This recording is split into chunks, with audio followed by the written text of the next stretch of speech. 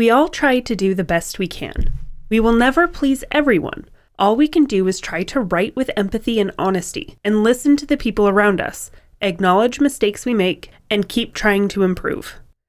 Anandita B. Semper. You're listening to Writing Roots, brought to you by Aspen House Publishing. Welcome to Writing Roots. I'm Lee Hull. And I'm Lee Esses.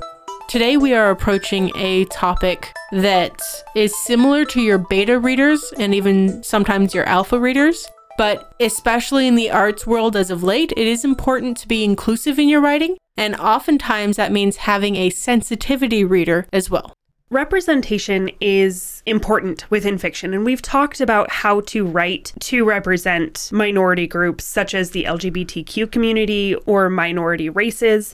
Having that representation is really important, but it's more than just having a token character that appeases the audience. The problem with token characters is that they're usually stereotypes. They're usually not actually there to represent. It's just there, and you can tell they're just there to be like, hey, see, I did have XYZ kind of character in my story.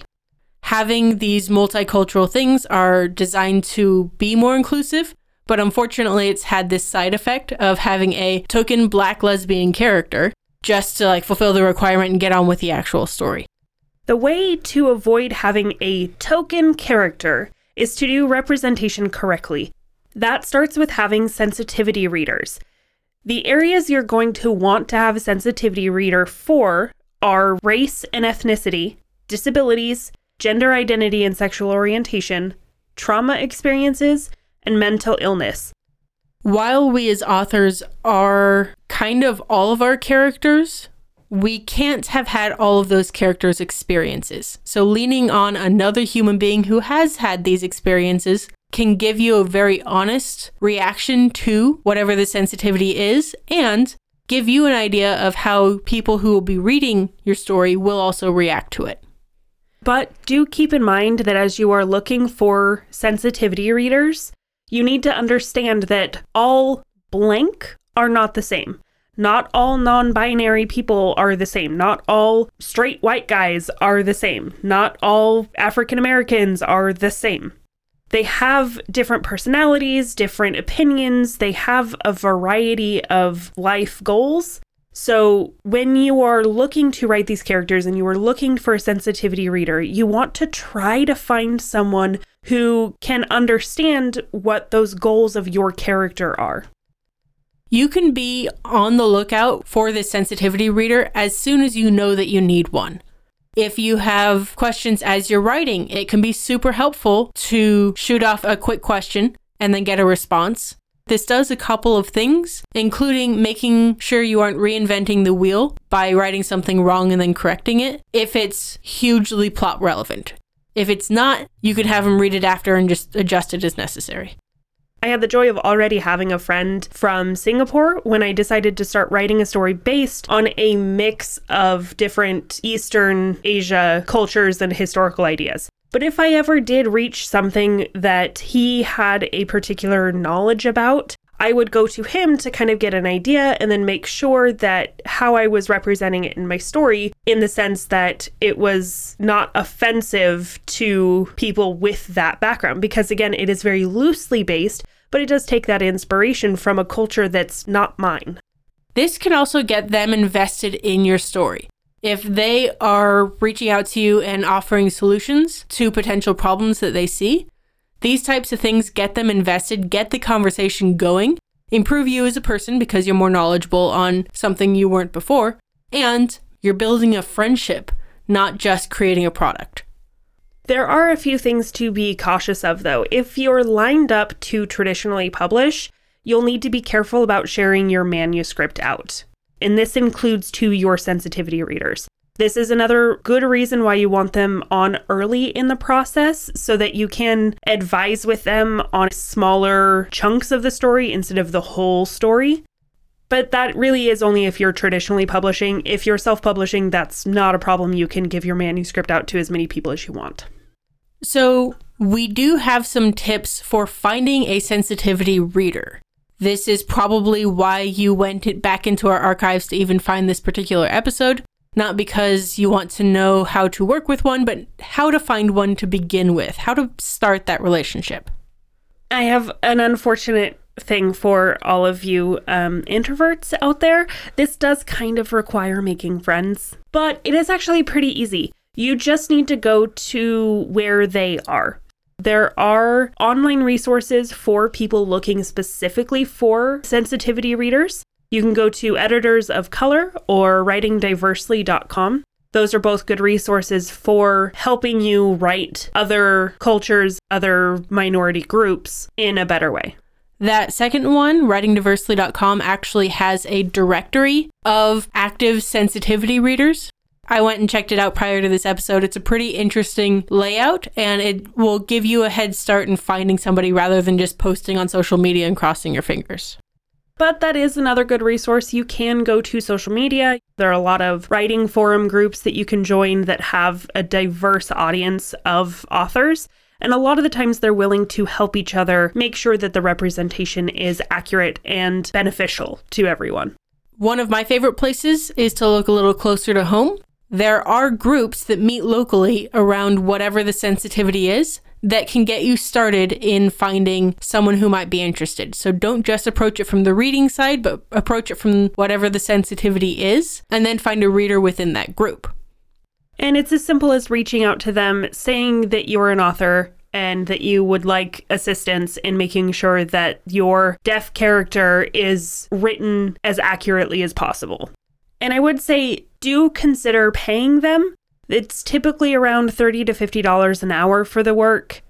Some will decline any sort of monetary gains because they're doing it in order to help whatever group they're representing to be more accurately portrayed in fiction. However, do try to find a way to thank them, to give them some piece of gratitude for the work that they're helping you achieve with your book. And when you are doing your final vetting of a sensitivity reader, you need to look into the genres that they're interested in. So you can find one that likes your genre as well, because then they'll know what's expected within the genre and they will be more motivated to continue the book. You also want to look at their specific sensitivity specializations.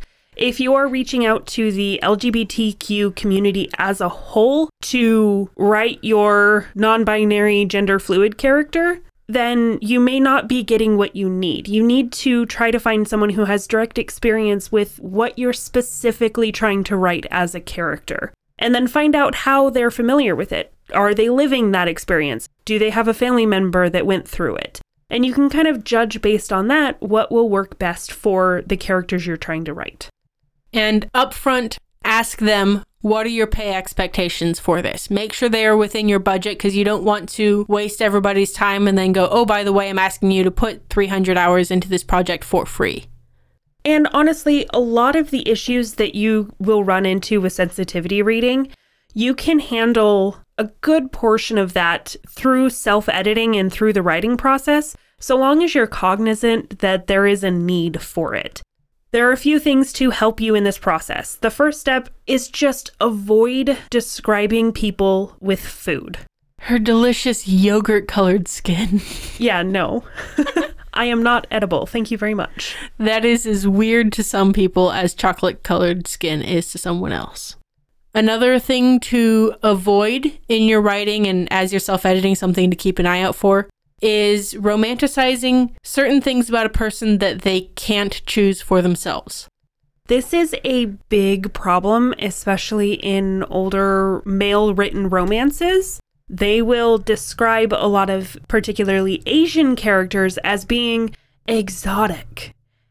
Another thing besides skin color or ethnicity is to keep in mind that sexualizing physical abnormalities can be a negative as well.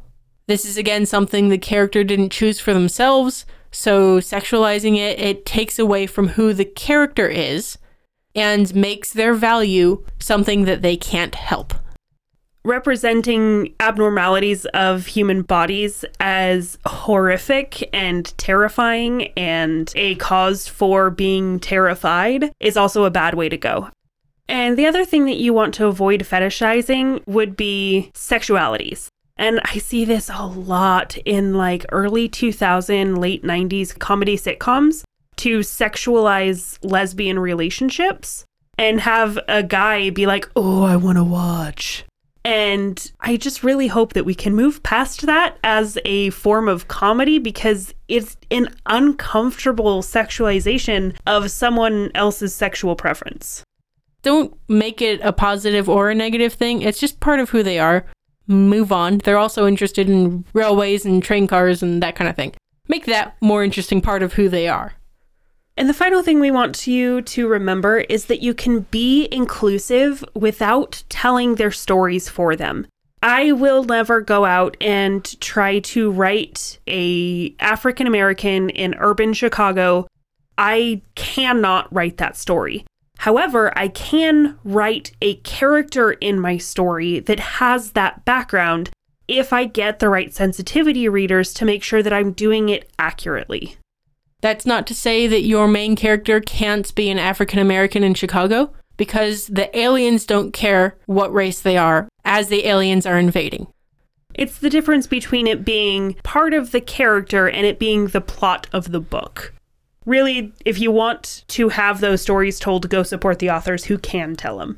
And understand that you're never going to make everybody happy. Like the quote at the beginning of our episode said, it's impossible to make everybody happy. Somebody is going to have a problem with it. But so long as you do the best that you can with the kind of characters that you're writing and trying to be open and honest about the representation, then you are on the right track. And that starts with writing selfishly. If you have a question or comment for our hosts or a topic you'd like us to cover, send us an email at writingroots@aspenhousepublishing.com or find us on Facebook by searching for Aspen House Publishing.